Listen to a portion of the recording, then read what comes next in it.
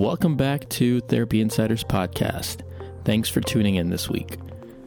Let's talk about money. It's kind of important. It's always on our mind in some way. Yeah, I know some of us are very altruistic and only want to talk about helping people and the relationships, which are important, but we still have to talk about money. And usually it comes down to complaining about student loans, complaining about debt. And a lot of that is grounded in half-truths and a lot of misconceptions. So we wanted to really have a conversation not only about the principle and the concepts, but actually stuff grounded in physical therapy and healthcare that are pertinent to day-to-day, to everyday, not only business, but life. So we brought on somebody that was a physical therapist that switched to the financial realm, Will Butler, and we kind of went over things that are very much in play and that we hear all the time anyway. And I think Will did a pretty good job of covering some of these topics.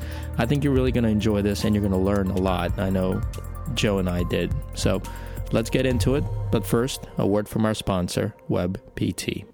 Hey, do you treat Medicare patients? If you do, you're definitely going to want to check out a free webinar hosted by Dr. Heidi Jananga from WebPT on October 26th, 2016.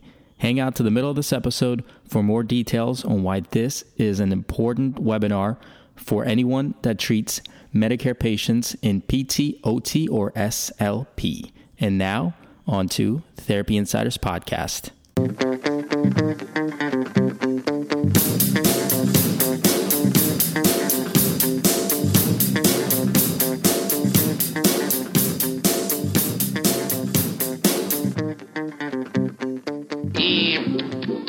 What's up, Doc? Hello, welcome back to Therapy Insiders Podcast. Dr. Gene Shirakabrad here with Dr. Joe Palmer. Dr. E is not feeling well. He's recharging a bit. So it's you, me, and a guest, Joe. Sounds good, Gene. Ready to go? I feel like we just can't put too many episodes together where it's all three of us co-hosting. You got to keep it special. If it was every time, it'd just get boring. I hear variety is the spice of life. I've heard that as well. I've heard that. Somebody smart said that. Or somebody very depressed in marriage. One or the other. But before we get into variety and flavors of things, let's kind of bring things back and give a little summary of things. We've talked about so far this year, which we're getting really close to finishing, which is kind of shocking in itself that we're nearing the end of 2016. But I feel like 2016 has been a very business themed year for us on this podcast. I wouldn't disagree with that. I think we've covered some good topics, though. We have. We've had some incredible guests, and we've talked about everything from Ryan Smith going from school to starting a practice from the beginning, to guys like John Childs and Larry Benz who run really successful companies. And we've had New York Times bestselling authors. We've had Daniel Pink. We've had Gary Vaynerchuk. And we've talked about mindset. We've talked about so many things, but we really haven't talked about finances as an episode in itself, which is kind of shocking to me. But don't everybody turn off the podcast right now. And maybe so, right? Because it's not the sexiest thing to talk about all the time. Oh, I disagree. I think it's sexy as hell because it's money. We're talking about money here. We're not talking about spreadsheets necessarily because that only gets a few people off.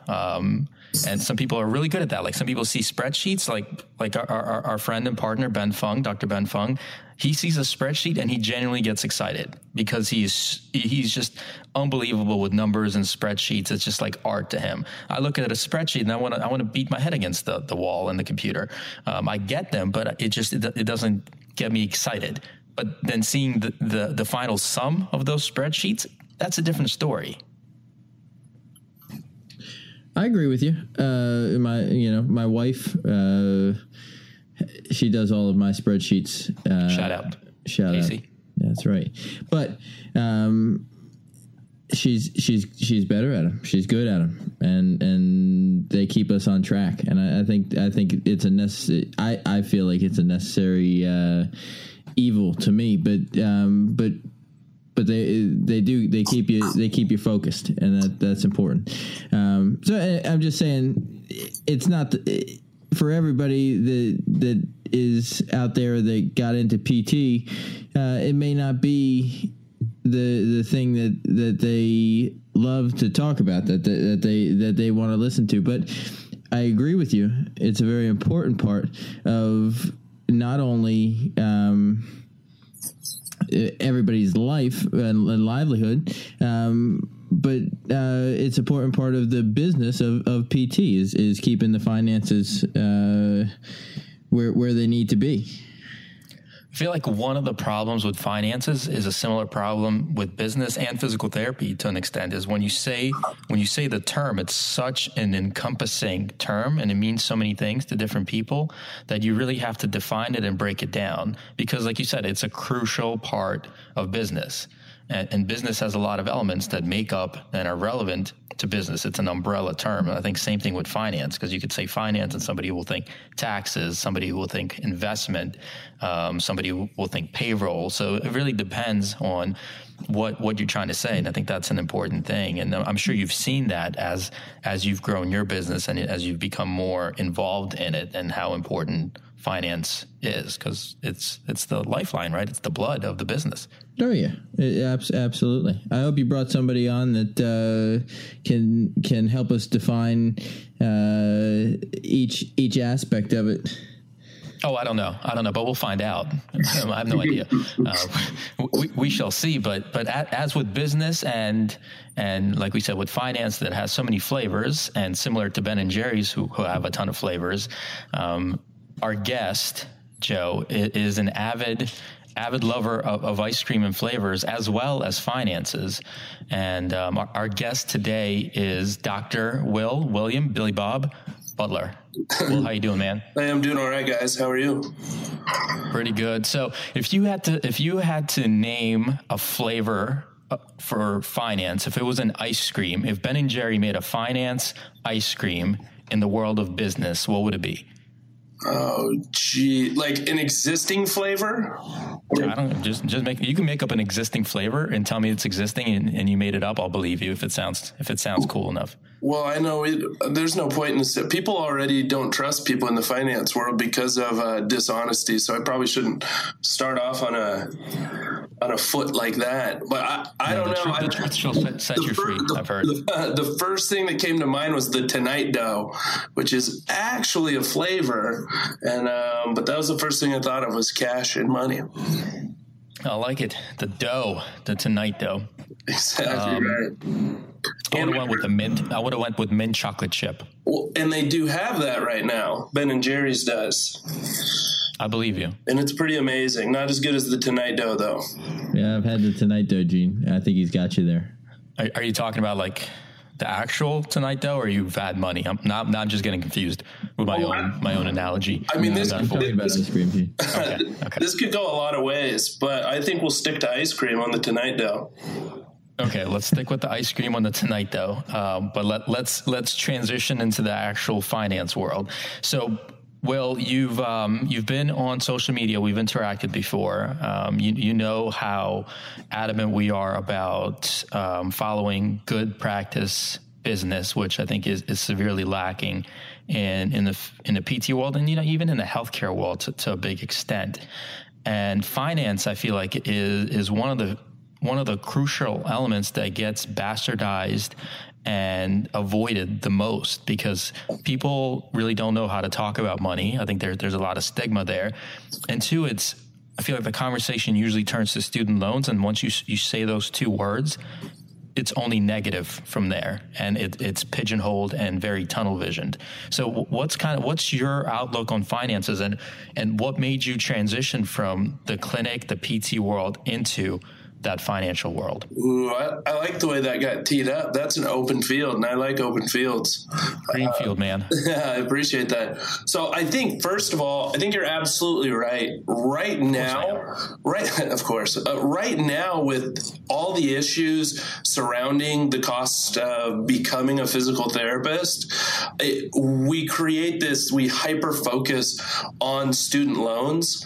And for the many PTs who I speak with, I typically go with a metaphor, and I relate a financial plan to establishing a football team. And the student loans are just one of the many opponents that you're going to face in a season. And if you don't have a team on the field for any situation, like, it makes it very difficult to adapt. And if all you have is a strategy for the loans, then you're really missing the big picture. And the likelihood of you succeeding dramatically decreases because you just get that tunnel vision. I think we see that in the clinic a lot as well. And that's kind of what I found, that the key to the finance, especially personal finance, is very similar to treatment, and that it's oftentimes a management of behavior as opposed to an absolute knowledge. For example, the athlete who just can't wait to get back to and return to play. It's not dissimilar to people who they either want to talk student loans or they want to talk investments. And it's like, well, there's a lot in between there. That's, and so I find that in the fact that we have such a difficult time defining that as a profession or as professionals, not just within PT, I've seen the very same thing throughout healthcare. And I think a lot of it has to do with the reason we got into PT and we got into medicine. And we don't really care that much about finance. That's not what drives us, or else we would have gone the finance route.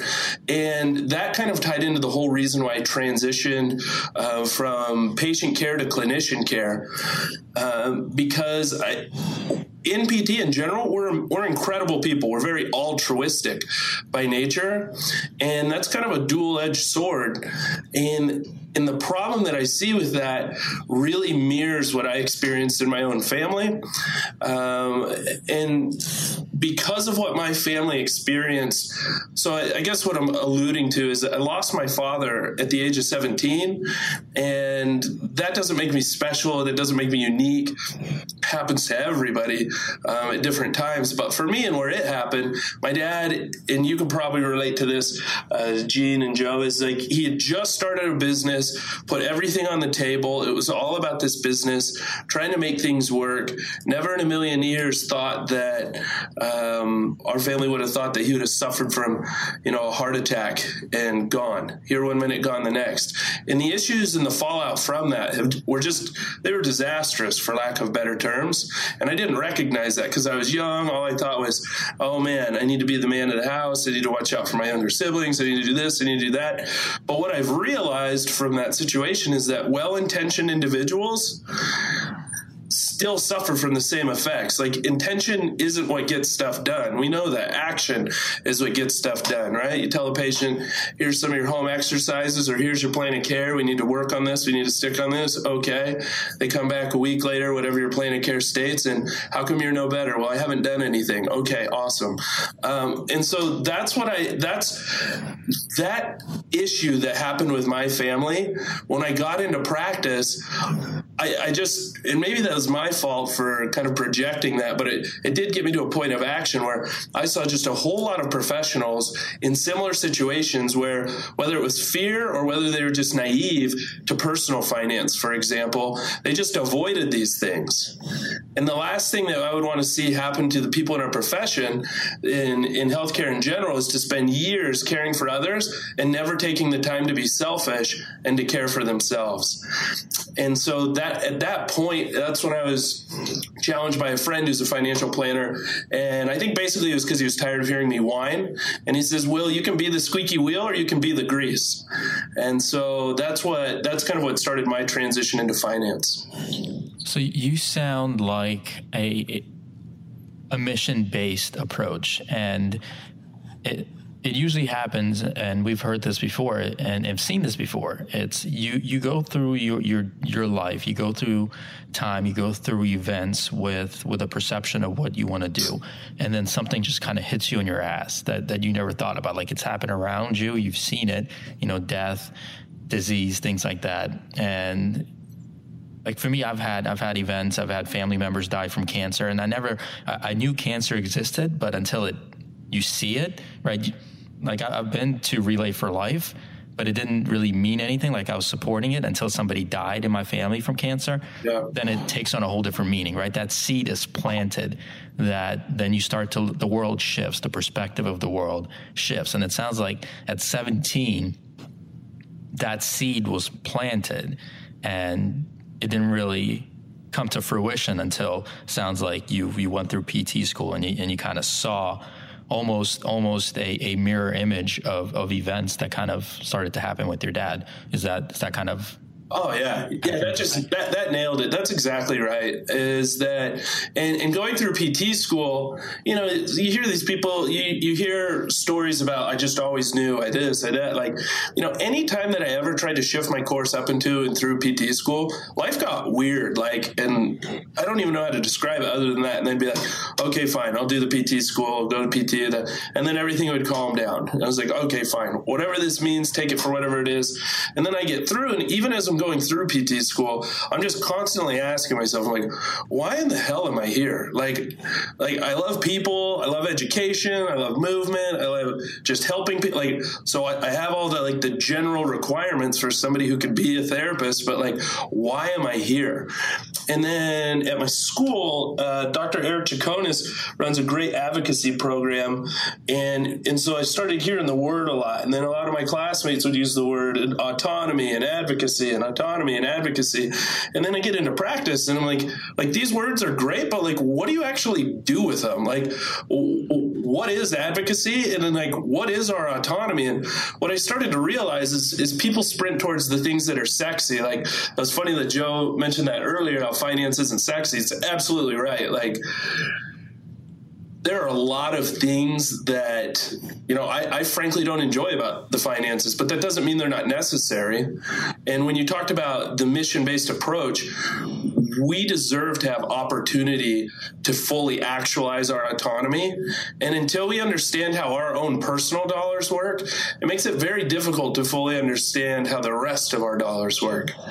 And so that's kind of what I wanted to do, and to be a part of, was helping bridge that gap and really caring for the clinician. So you got out to the field, and you kind of started to see what's going on. It's a bit of a wild west with a lot of assumptions and half truths, and a lot of fear. It's a lot of fear.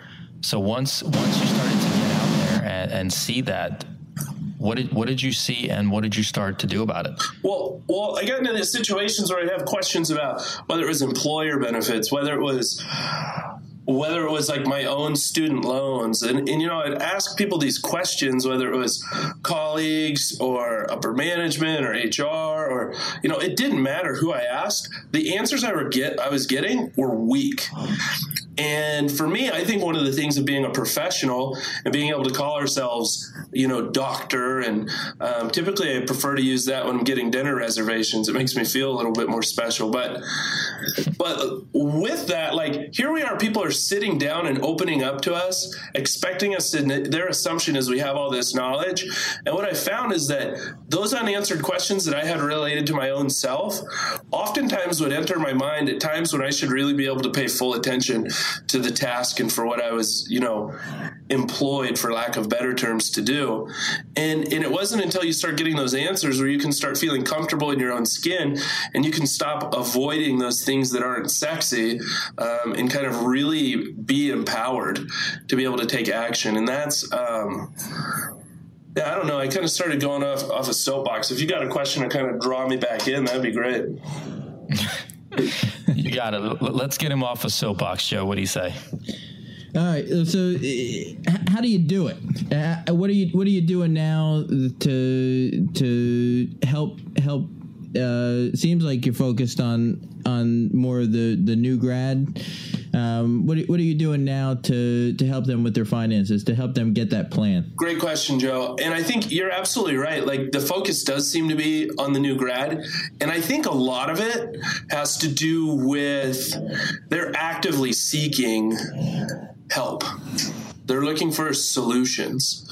And so I wouldn't say, some of them, they would absolutely describe themselves as panicked, and I couldn't disagree with them. And so, they're coming in there. Just like some of those people, the reason they show up in the clinic is because something happened or something is happening. And so that's where a lot of my time is spent with the clinicians. The first thing, as far as how I help, is to just help them regain a perspective of what they're actually dealing with, and starting to look at it as more than I go to work and I pay my loans, but to help paint the picture and help add some perspective to what the rest of life looks like, and ask the questions to help them be mindful of what else life might involve. And, that's typically done very similar to what we're doing right now. A lot of times it's over the phone. I mean, I've got more people and clinicians I work with outside of my home state than within, which I'm okay with, because I'm plotting my exit strategy from Ohio. But as far as the other, I found that with more seasoned clinicians, a lot of it is access, because they're so busy. Their lives have so many more moving pieces of what's going on, right? Kids, gymnastics, dance, swimming, their own practices, more leadership, whatever it might be. It seems like the ability to get in touch with the younger clinicians, with those with, I would say, argue less complicated lives, is a little bit easier. And so as far as my focus there, that's kind of what it looks like. And a lot of it. Do you find that there's less of a transparency barrier with the younger clinicians, or just the younger generation, than somebody that's been practicing and just feels very guarded in sharing and talking about finances? Yeah, I would absolutely have to agree with that. How do you get past that? I think usually a pint of Ben and Jerry's ice cream. That's about how you got to bring. No, but the reality is I've found that a lot of barriers have been brought down, really based on referral and knowing network. Because when they know it's someone they've trusted has already vetted the source, the conversation becomes a lot easier. As a matter of fact, I've been cut off in some of my introductions, is people just say, listen, like, it's important. I agree. It's important for me to know who you are, but the people who speak highly of you, their word is going to mean more to me than anything you'll say. So if that helps you with where you're going, then great. So I found that's helped get around the barrier.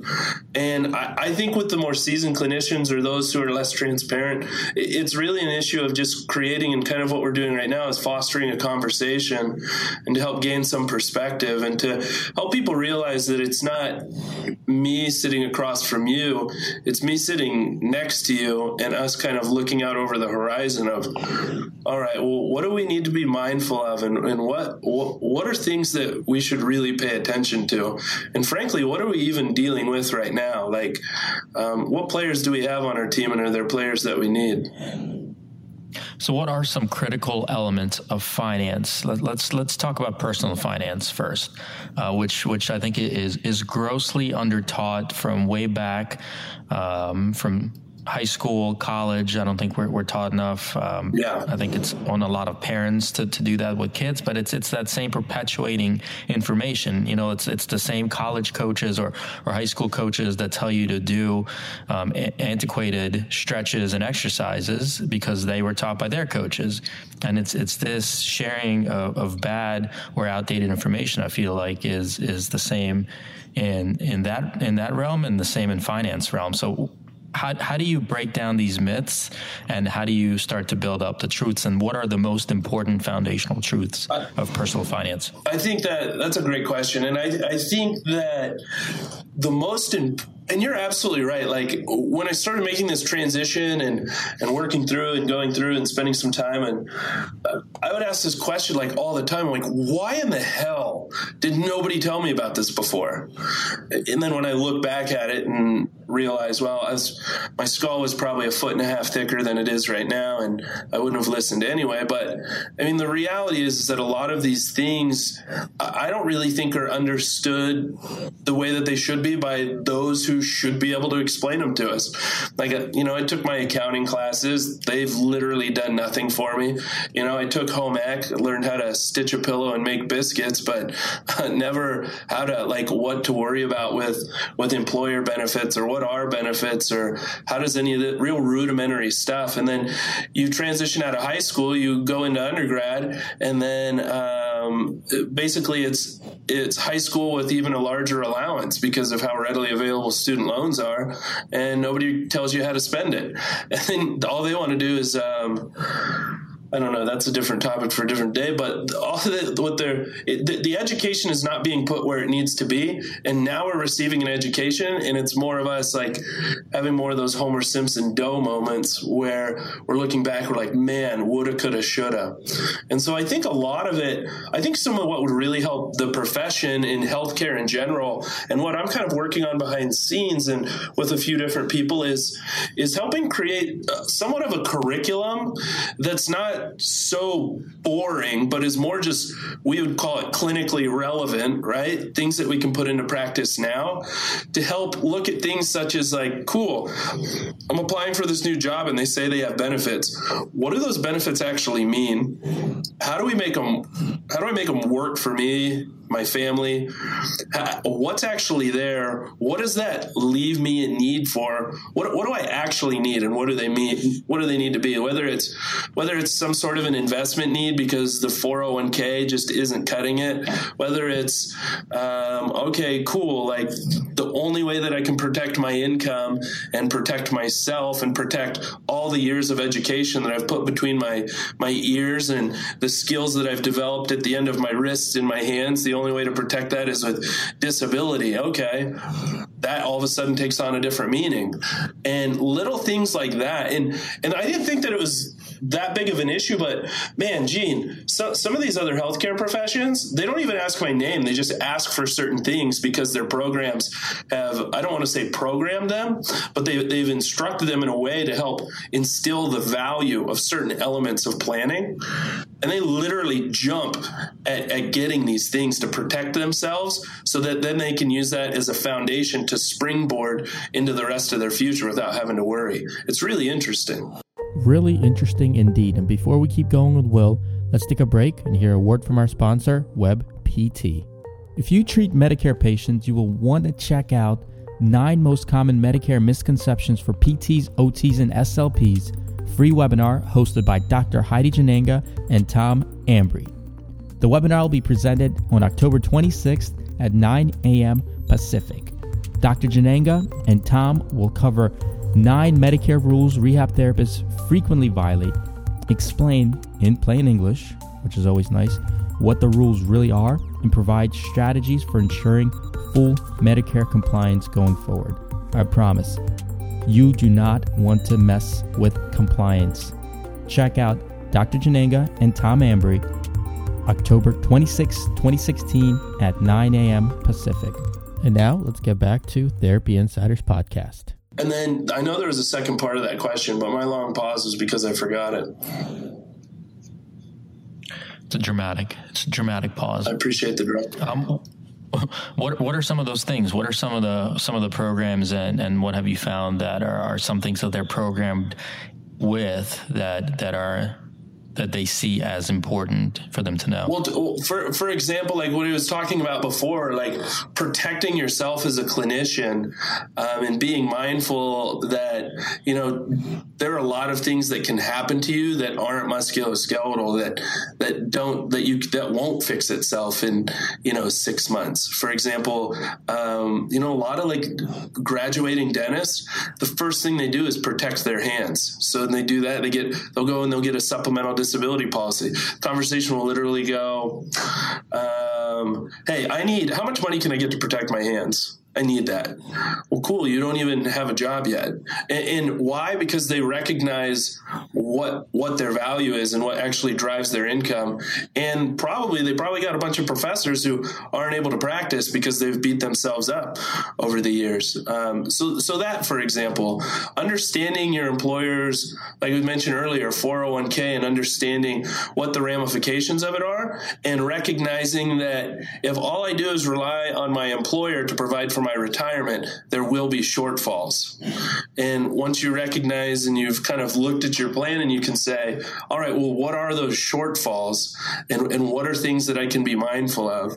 And even little things, Gene, like how much of my income should I be trying to save? And you mentioned things not being taught or passed down. A lot of that has to just do with the way how things have just changed generations. We don't really have pensions anymore. Pensions are what took care of our grandparents, some of our parents, and they didn't have to worry about retirement because their company took care of them. But in the environment we're in now, I mean, we're so transient, especially as a profession. I mean, your likelihood of being with an employer long enough for them to even consider anything like that is just not really even an option, not on the table. Well, even more than that, the generations, even our parents, it was their bank accounts, their CDs, yep. Their percentage rates were just different world compared to what they are now. And to give somebody that advice, just put it away in a CD and take it back, or take the money out in 5 years, for what, like 0.5%? Yeah, exactly. Interest, that makes absolutely no sense. But you kind of have to look at that landscape, and to me, I don't see any other way aside from either really trusting yourself and doing the due diligence. But to me, and we always talk about this, is focus on your strengths and partner with your weaknesses. And to me, guys like you that have that kind of bilingual understanding of professions that speak the two languages of finance and PT, that's incredibly unique.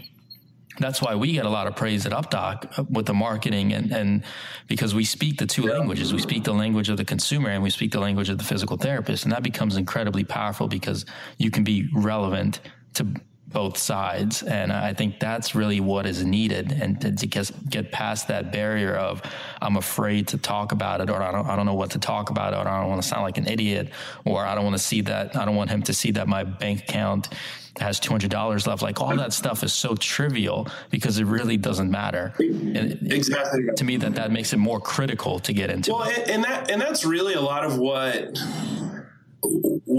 I kind of hope to generate and to be a part of is sure, that'd be great if everybody under the sun wants to work for me. I mean, work with me. And actually, even as I said that made me scared. That's Freudian slip. Yeah, well, and that's probably why I got nervous, is because the thought of having to, that's a lot of responsibility. There are a lot of physical therapists. But the reality is what I'm hoping to spur is some sort of an action. I spend, any school that would put me in front of them, I would stand in front of their classes, especially those who are getting ready to, take job offers, who are in those negotiations, who are doing those things, because I wish that somebody had done that for me. And I was even an older student in my class, and I still didn't have those perspectives. And the issue is the reality is, by the time you get done and through PT school, if you're just now starting to learn about finance, you haven't completely missed the train, but you're definitely not starting ahead of the game. That's for sure.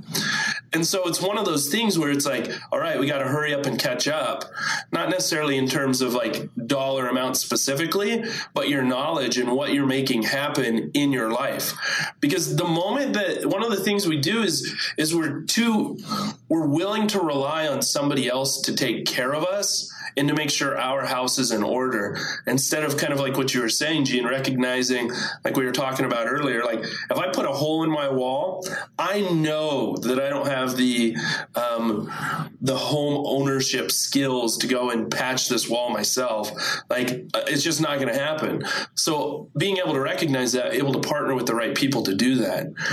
And it's just so pivotal, I think. And especially because the landscape we're in, I know I saw some of those questions. They're talking about, is it worth becoming a physical therapist? Should I do it? Should I do and I get a lot of those questions, and I'm really sad at how many people are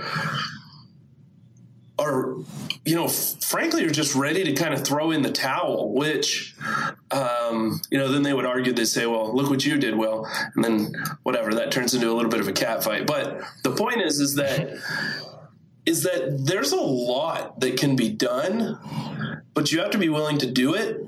And a lot of it's not going to be sexy to get started and to get going, but you need to be doing those things because those are going to set you up for future success.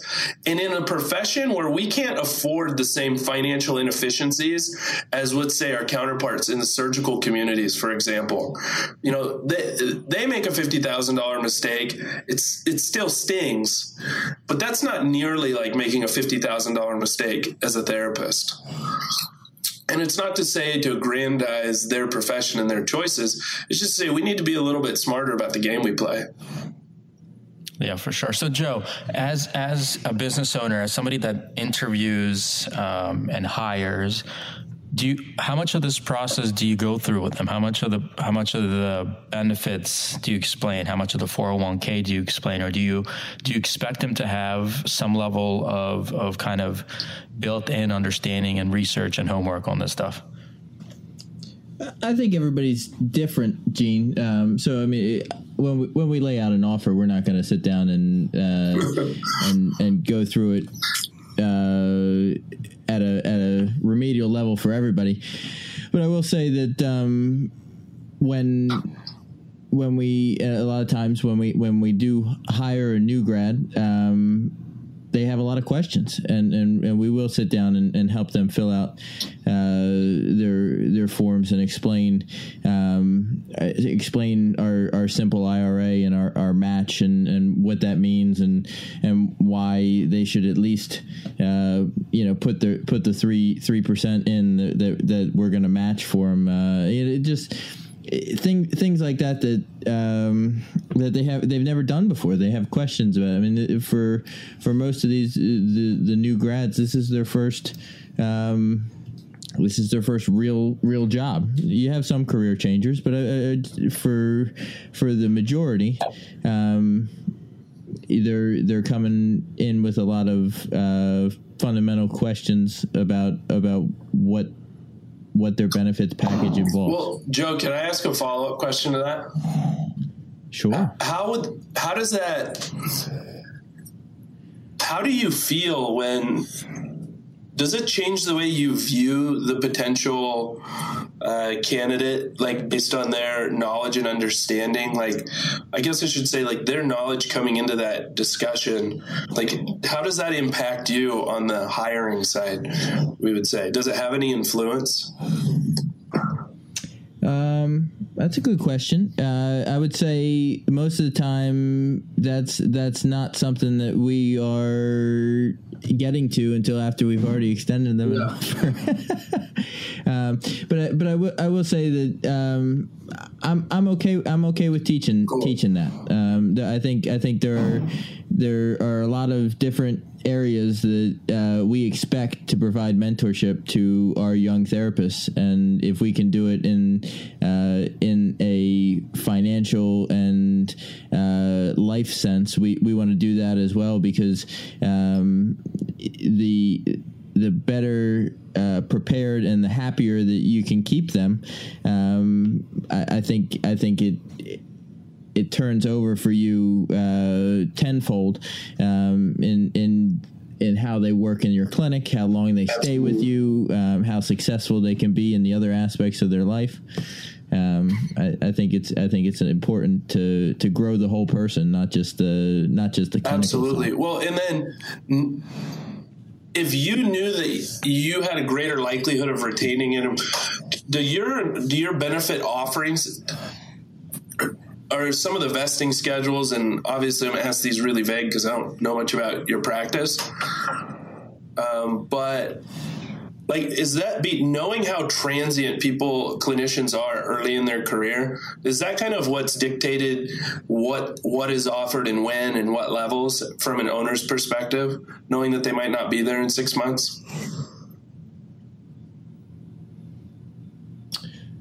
I don't know that I understand the question. Knowing that they might not be there in 6 months. Knowing that, like you talked about, like the happier that you can keep the new clinician, as far as helping them stay focused and enjoy their transition into professional life. I've talked to some employers, and they've talked about benefit offerings, and they've talked about those different things, and frankly, they've just said, I offer what I offer because I don't even know if they're going to be here in a year. So I don't roll out the red carpet because, obviously I can be frank since we're not using any names, but they're a little bit apprehensive to really lend a lot of support to the clinician because they don't know how long they're going to be there. Well, they're running a shitty business then. I mean, if you go half-assed into that, then they're idiots. I will say that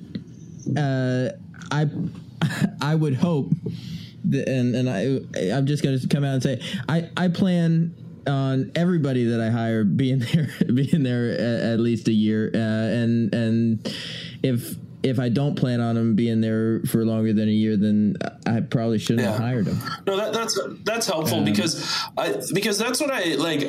I really think. Well, I should say, what weight do have you seen that the increase in student loan burden, has that affected some of your younger clinicians in terms of, has that manifest? Have you been able to tell, or do they do a pretty good job of hiding it? I feel like a lot of our younger clinicians,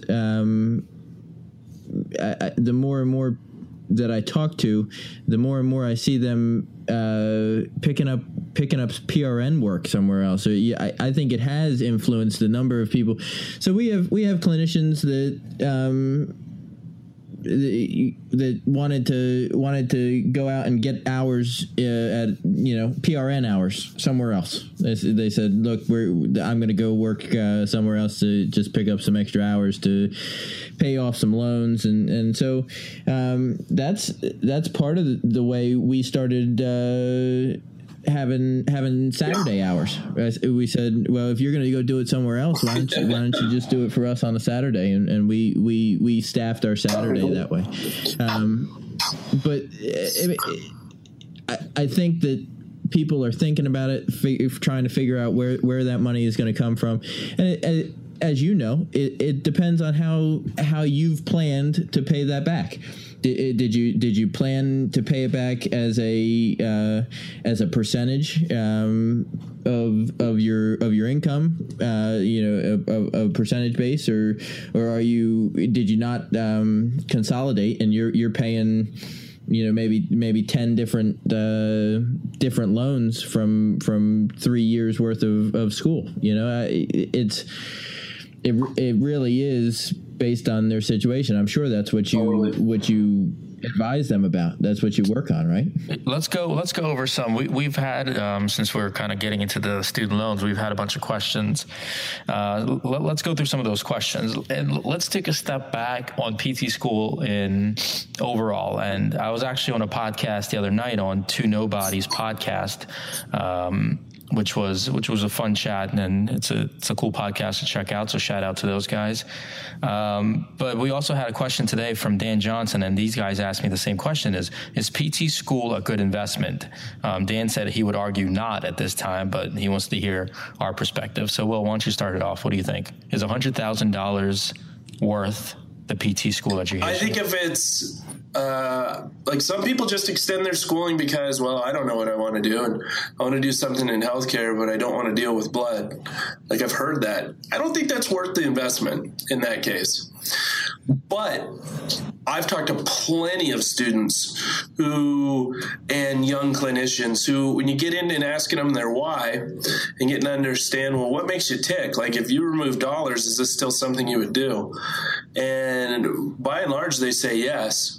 From an economics, from a financial perspective and point of view, I mean, it's a strong argument against it. And I think because that argument is growing, I think that's one of the reasons why RC 1116 has been kind of brought up as a way to really examine the cost, the expense that's being incurred in becoming a therapist, because there really is. I mean, mean, it's not a fun place to be if you haven't done planning and you're not aware of what you're actually taking on. And even in some cases, even if you understand perfectly clear, it's still not fun. Like, a lot of times I talk to clinicians and say, well, you come out of school, what do you want? Well, I want a home. Okay, well, you do have a home, you just can't live in it. That's your student loan. So let's kind of look at this a little bit differently, and really you got to reevaluate your situation, because it's not simple, and your solutions can absolutely require you to make some sacrifices. So I don't know everything that Dan is going through. I don't know where he's coming from. I think because the rule of thumb is you want to be as close to 1-to-1 your first year salary as the amount of money you take out in loans. And when people know that, man, that all of a sudden becomes a conversation that you got to save and pull somebody back from the edge, because, the students are looking at 1.5, 2.5. I've seen almost 3 times salary in student loan debt. Now, where does the fault fall on that? I mean, situation to situation basis. A lot of that comes down to schooling choice. A lot of that comes down to understanding what you're getting into, because I've seen that counterpoint, and I've seen that kind of back and forth a little bit in the various groups, whether on Twitter or Facebook. And if your purpose for getting into physical therapy was financially motivated, that was your mistake, and it's probably not the best profession for you. What do you think, Joe? Yeah, I'm gonna just say I think that it is still an investment that is worthwhile, because you're still coming out with a very stable and very in demand field that you're going to be able to continue to work when, where, and how you want for the rest of your life.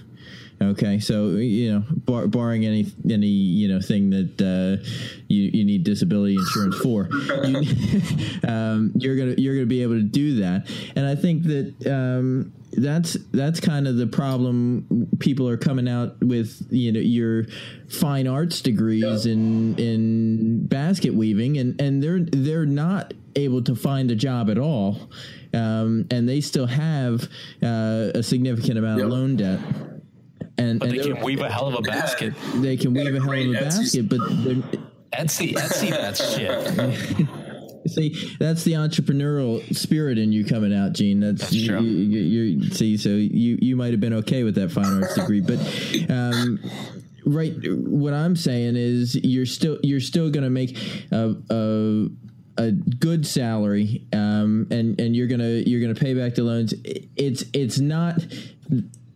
I think the difference is that I think when a PT comes out, they think, oh my gosh, I'm making this amount of money, and then they realize how far that amount of money goes once you're paying all of your bills, and it's there's a discrepancy there that they're not prepared for, and so that's the big thing. I also think that a PT salary right now, it starts to cap out sooner than they think. Totally. So if you're not adding value to your company in alternative ways, if you are not going above and beyond being a staff physical therapist, your value to the company and your salary is going to cap out. I'm going to say somewhere in that 5 to 7 year range. Yeah, that makes sense. I think to me, anybody that says that physical therapy is not a good investment, I think doesn't have a good grasp on why they're in physical therapy and the potential, not just like fluff potential, but realistic potential. Like just break this shit down. You're getting a degree in a career in a field where you're almost guaranteed bare minimum to make $60,000 a year. Potentially up to 90,000, in some instances 100,000. I know it's a magic number for a lot, but it's a small percentage that get there. But like you said, Joe and Will, like if you hustle your ass off for a couple of years, if you work 2 jobs, if you work 3 jobs, you can be making over $100,000. That's the realistic potential of this. The stuff that I've learned as a physical therapist, the ability to interact with people, the ability to get people to do shit that they don't want to do, but you get to do it, but they do it anyway because you're clinically trained to get people to convince them to do things that they don't want to do, is a skill most people don't have. And we are clinically trained to do this. To me, that is worth $100,000 because it is an empty slate. It's a canvas. It allows you to have a foundation that pretty much plays anywhere, to be able to go into finance, to be able to go into entrepreneurship, to go pretty much anywhere. If you don't want to stay in the PT field, or you want to extend the skill set that you learn, if you don't want to just treat patients. So to me, the opportunities are so vast than what you can do with that $100,000 that you can't in any other ways. And if worst case scenario is that you are just treating patients day in and day out and making 70 to 80,000 and you're getting your 3 to 5% raises every year, if you're a shitty therapist, you're still going to pay off those student loans as long as you're not being a dumbass and buying $1 million houses and cars you can't afford. Like, you will pay that off, and you will pay that off faster than most people will in other jobs, and you will have a job pretty much always. Totally. I think I really liked actually a number of points that each of you made, and it comes down to its perspective. I mean, my thing is it's you need to, I guess the issue that I see is that we're not having these introspective audits, for lack of better terms, to really, why am I here? And if you're here just for $1, you probably shouldn't be here anyway. You know, like you mentioned before, Gene, and you mentioned when you were talking, and then Joe, you also mentioned it's a value proposition. If you can magnify your value, you can go out and capture the dollars. You can find ways to do it. You can pick up the extra jobs. And you mentioned and talked about something as well, just in your closing statements, that if you're outpacing your salary because of lifestyle, that's not the profession's fault. Part of being the adult and part of being autonomous and wanting that responsibility is you got to own that. I mean, not everything you own is going to be fun, and there's some definite downsides to that. What I feel is unfortunate is just how blindsided some of these people are feeling. Regardless of what the reality is, it's that blindsided feel. And it really is like, getting the wind knocked out of you, and it's difficult to kind of recover. And I think that's where a lot of this education, kind of bringing this full circle, can really help people actualize that autonomy and feel empowered. We're trained in critical reasoning, and one of the beauties of that is you're able to kind of take a look at things from different angles and views and be able to synthesize some numbers and to look at stuff and be able to say, you know what, I know that this isn't fun. I can reason out this isn't going to be fun, but I can do it. And here are some ways that I can do it. The problem is that sometimes we let life get in the way and we don't do it. And I think that's asking why I spend so much time on working with younger clinicians. That's a lot of what it is. Like, they feel busy and the exams are difficult and their schedules are busy, but the moment you graduate and begin as a clinician, life takes on a new pace. And so if while you're already in that learning mindset, you start to instill some of these principles, and while the environment, you can control a lot more variables, it just makes sense. And it's a great way to kind of establish that foundation. And I think you're absolutely right. It's amazing the things that so many therapists are doing and finding ways to be creative. And I think it's really exciting. Yeah, absolutely. So we've been kind of talking about the value of getting into physical therapy school, but like you said, once you get through it and you get that first loan bill, like I cried inside a little bit. It sucks. There's no getting around it. The interest rate's even worse. So we had a few questions on repayment of student loans, and they kind of had a similar tone to it. So Joe Lipsky asked, do you think taking an aggressive strategy to pay back students' loans as fast as possible is a better option than just spreading it out? And Derek Nielsen asked, is income-based loan repayments the best route for graduating PTs? It's a great question. And one of the things that I'm going to defer, and I guess this would be a shout out from my end, is Joe Reinke over at FitBucks. He is not a DPT, unfortunate for him. He'd argue otherwise because he didn't have to take out loans for it. But his wife is a PT, and so he's kind of watched the development of this. And his company, FitBucks, and that's Bucks with an X. And I have no affiliation. He's not. But Joe's actually working on a guest blog post for us, so we'll be chatting with him soon. I mean, he's not sending me Ben and Jerry's or anything like that. There's nothing on the slide. But what I really like is that he's trying to provide incredible value with being able to answer a lot of these questions, because it is case by case and situational, right? So the clinician who's like, man, I want to travel, I want to see the country. Okay, all of a sudden that tells me they're going to be they're going to get their hands on a lot more income.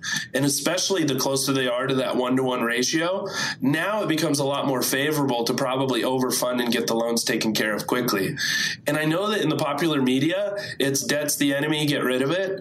But sometimes as you start far reaching and you start overextending yourself when you're getting to 1.5, 2.5 times your salary, it then becomes very compelling to leverage some of the government programs with the federal loans, which then doesn't make a lot of sense to refinance or to even consolidate, because you're going to be paying an income. It's not based upon your loan note anymore. It's a percentage of your salary. Now that becomes strategic, and that's why anytime these discussions come up online, like I direct them to a couple articles potentially, and then just say we need to get on the phone, because the last thing that I want to do is perpetuate misinformation and to give a half-assed answer to a situation that really does. It's a lot like a door hinge decision where, it swings a little close to the hinge, but it moves the door a lot. And the last thing you want to do is put somebody off course. And so for some people, especially if it's a dual income home, it's a very simple lifestyle. There's not a lot of spending. People are typically savers. Not a lot of if you don't have a lot of working parts and you've got a lot of extra money coming in and your salary to debt ratio is pretty favorable, I mean, it makes a lot of sense to pay that.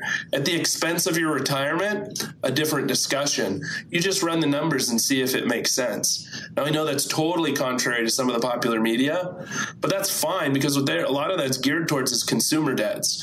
$150,000, $160,000 student loan is not the same kind of debt, especially just the way the loan notes are structured and the other opportunities that are available, with some of the income-driven programs, because some of these people, they might be the sole breadwinner and they might be coming out married, might have children. It makes no sense to try to pay that off aggressively if that ratio is skewed, because now you're sacrificing the well-being of your family.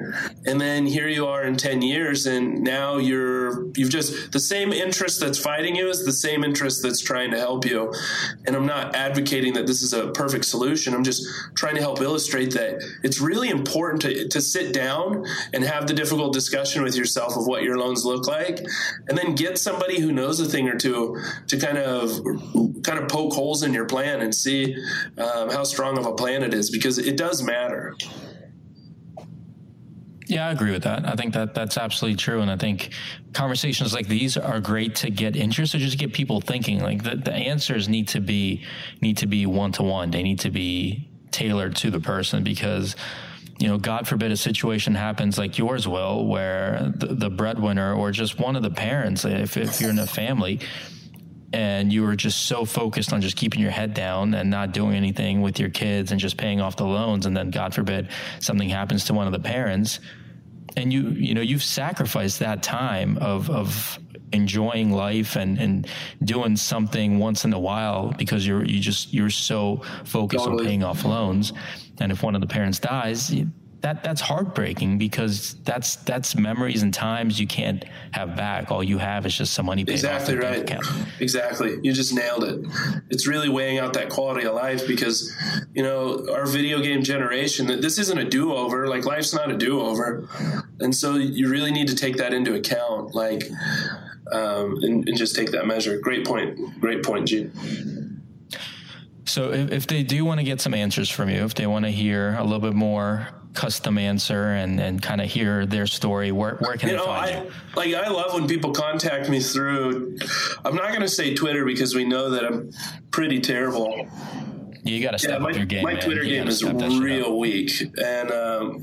And so through, my personal Facebook, I don't mind if people reach out to me through that. I really don't. The issue I have is when these people, and I know that I've seen it, is that they just friend request, and then you send a message, hey, you wanted to talk, and then it's crickets. So that, or just follow, and you can always message me through my Facebook business page. It's just my name, William Butler. And then you can find it that way, just searching it. Great place. Leave me a message. I'll get back to you. More than likely, I'm just going to send my Calendly link so we can set up a call and just make a proper professional introduction.